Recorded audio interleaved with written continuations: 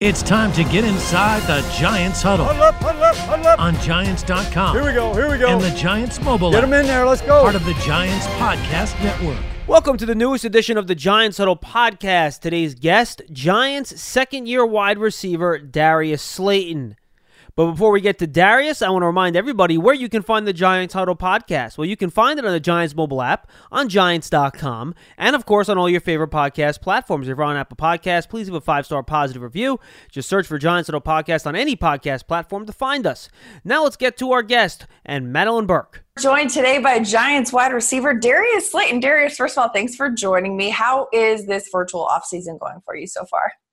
It's going pretty well. It's pretty kind of weird. My first NFL offseason has been really interesting, but been able to get some extra time to get a little extra work in, focus on some things I wanted to focus on. So it's been good. What kind of things are you focusing on? Just getting my body right. Had the hamstring last year, had some other little nagging things from the season. So just doing little things to tune up and just make sure everything's strong and ready to go for camp. It's kind of cool, though, in a way, though, being able to be home. I mean, I know you're home with family and stuff like that. And usually this time of year, you don't get to spend that much time with family. So has it been kind of a blessing in disguise to be able to kind of spend time like that? Yeah, it has. Like you said, like for me, in the offseason, I come back to Atlanta, just kick it at my parents' crib. So, it's been good to have some extra time around them. We done stuff that we wouldn't normally do, play cards, watch movies, stuff like that. So, it's definitely been good. Is there a memory that you've kind of created in this last couple of months that you're going to be like, yeah, that was a good time in this space? Probably just the creativeness when the quarantine really, really hit hard and it was like, don't go outside. I started doing like ball drills with my dad and my sister and just at the house, like with tennis balls and stuff like that. And it got pretty interesting sometimes. They got into it a little bit. And so definitely some of that stuff was a lot of fun. That's exciting. You got to have that competitive nature around the family.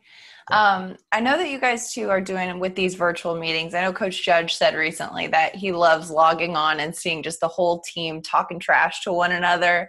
How is the team building in this virtual space? It's a little weird, because you kind of miss that physical contact that you're used to, especially in a sport like football. But, it's still cool to be able to get on the Zoom and see guys.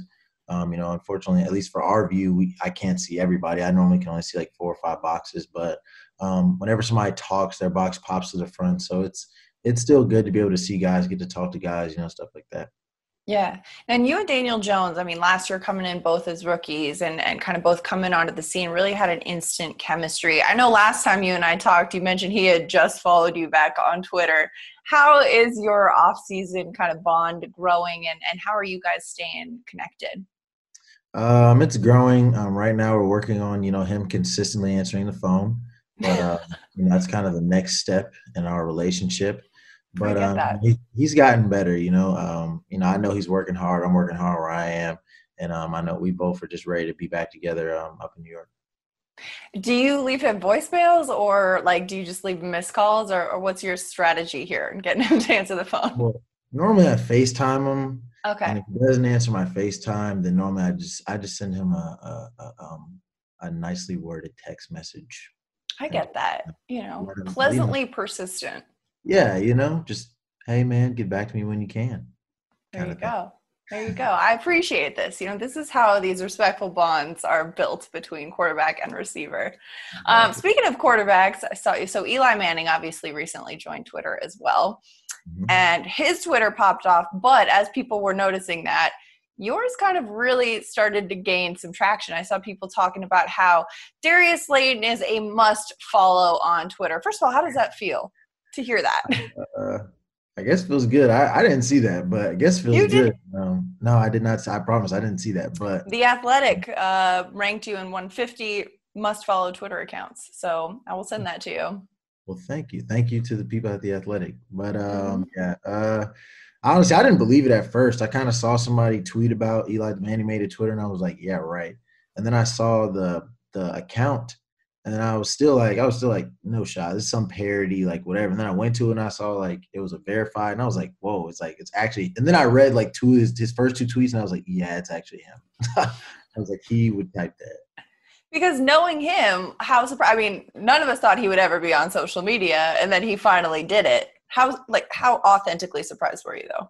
I was shocked. I saw somebody else like tweet about like Eli Manning has made a Twitter, and I was like, okay, sure. And then I seen the tweet, and I was like, no way, he really did it. And then I had to follow. I was like, it's one of those things where it's like it's Eli, so it's like, this might not be a good follow, but it's like you kind of got to, Yeah. Like, there's just no telling what he's gonna say. And he doesn't tweet often, but he's got some strong tweets out there every once in a while. Yeah, he had some banter, I think, with Tom Brady, and then when they did the golfing thing, there was some good banter in there. So he had a couple good ones. It's probably because I tweeted at him when I realized that it was done. I tweeted at him. It's probably why. That's fair. That's fair. Also, another thing that's been popping off on Twitter is your trash talk with Chris Williamson. I know you and Chris have known each other your whole lives. Obviously, Chris, a 7th round pick by the Giants. What is your relationship like with Chris Williamson? It's like you said, known each other our whole lives. We actually grew up playing for rival park league teams, but we went to elementary school at the same school. So we went to school together, but we played against each other on the football field. So it was kind of an interesting dynamic there. But good dude. He's always been a good dude. Every time I've seen him, it's always been nothing but love. And it was crazy when we drafted him. I think we had turned the draft off, but then we had turned it back on for some reason. And then his name came up, and then it was the Giants. And then like my parents and my sister, like everybody in the house freaked out. They're like, "Oh, no way, Chris!" So it was really exciting when he got drafted. But it'll cool to be teammates now, be on the same side. Yeah, even though in practice you'll be going against one another a little bit. What is one early, like back in the day story about you two that you can share with Giants fans?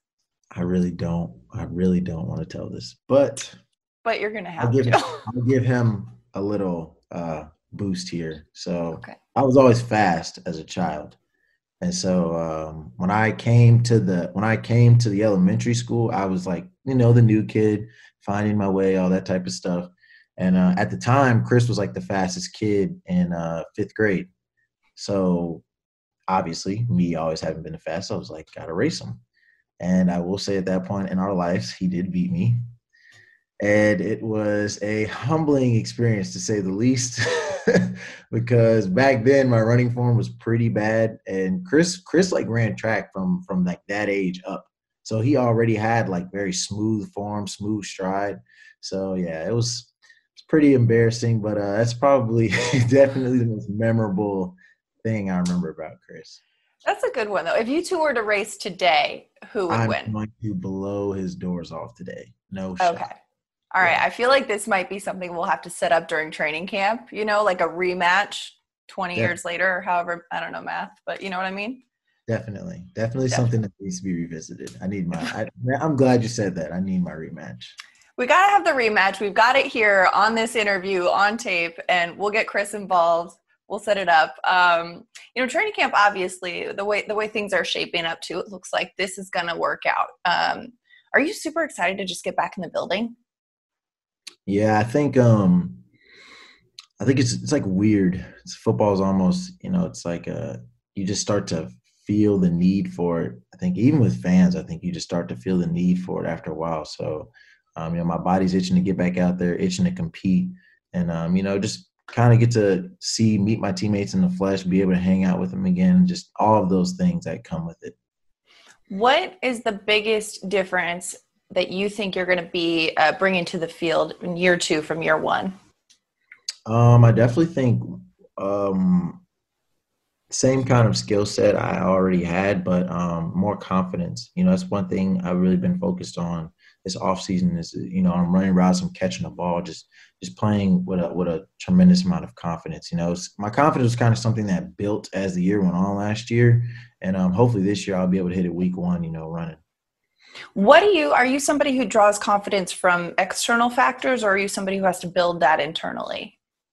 It's mostly internal. It's just all in your head to me. I think it's just, especially for a receiver, to get the ball, you got to catch it and, catch it low, high behind you. And I think it just starts with having unwavering faith in, your hands basically. So, and the only way to build that is to catch balls. So, that's really just all I've been focused on.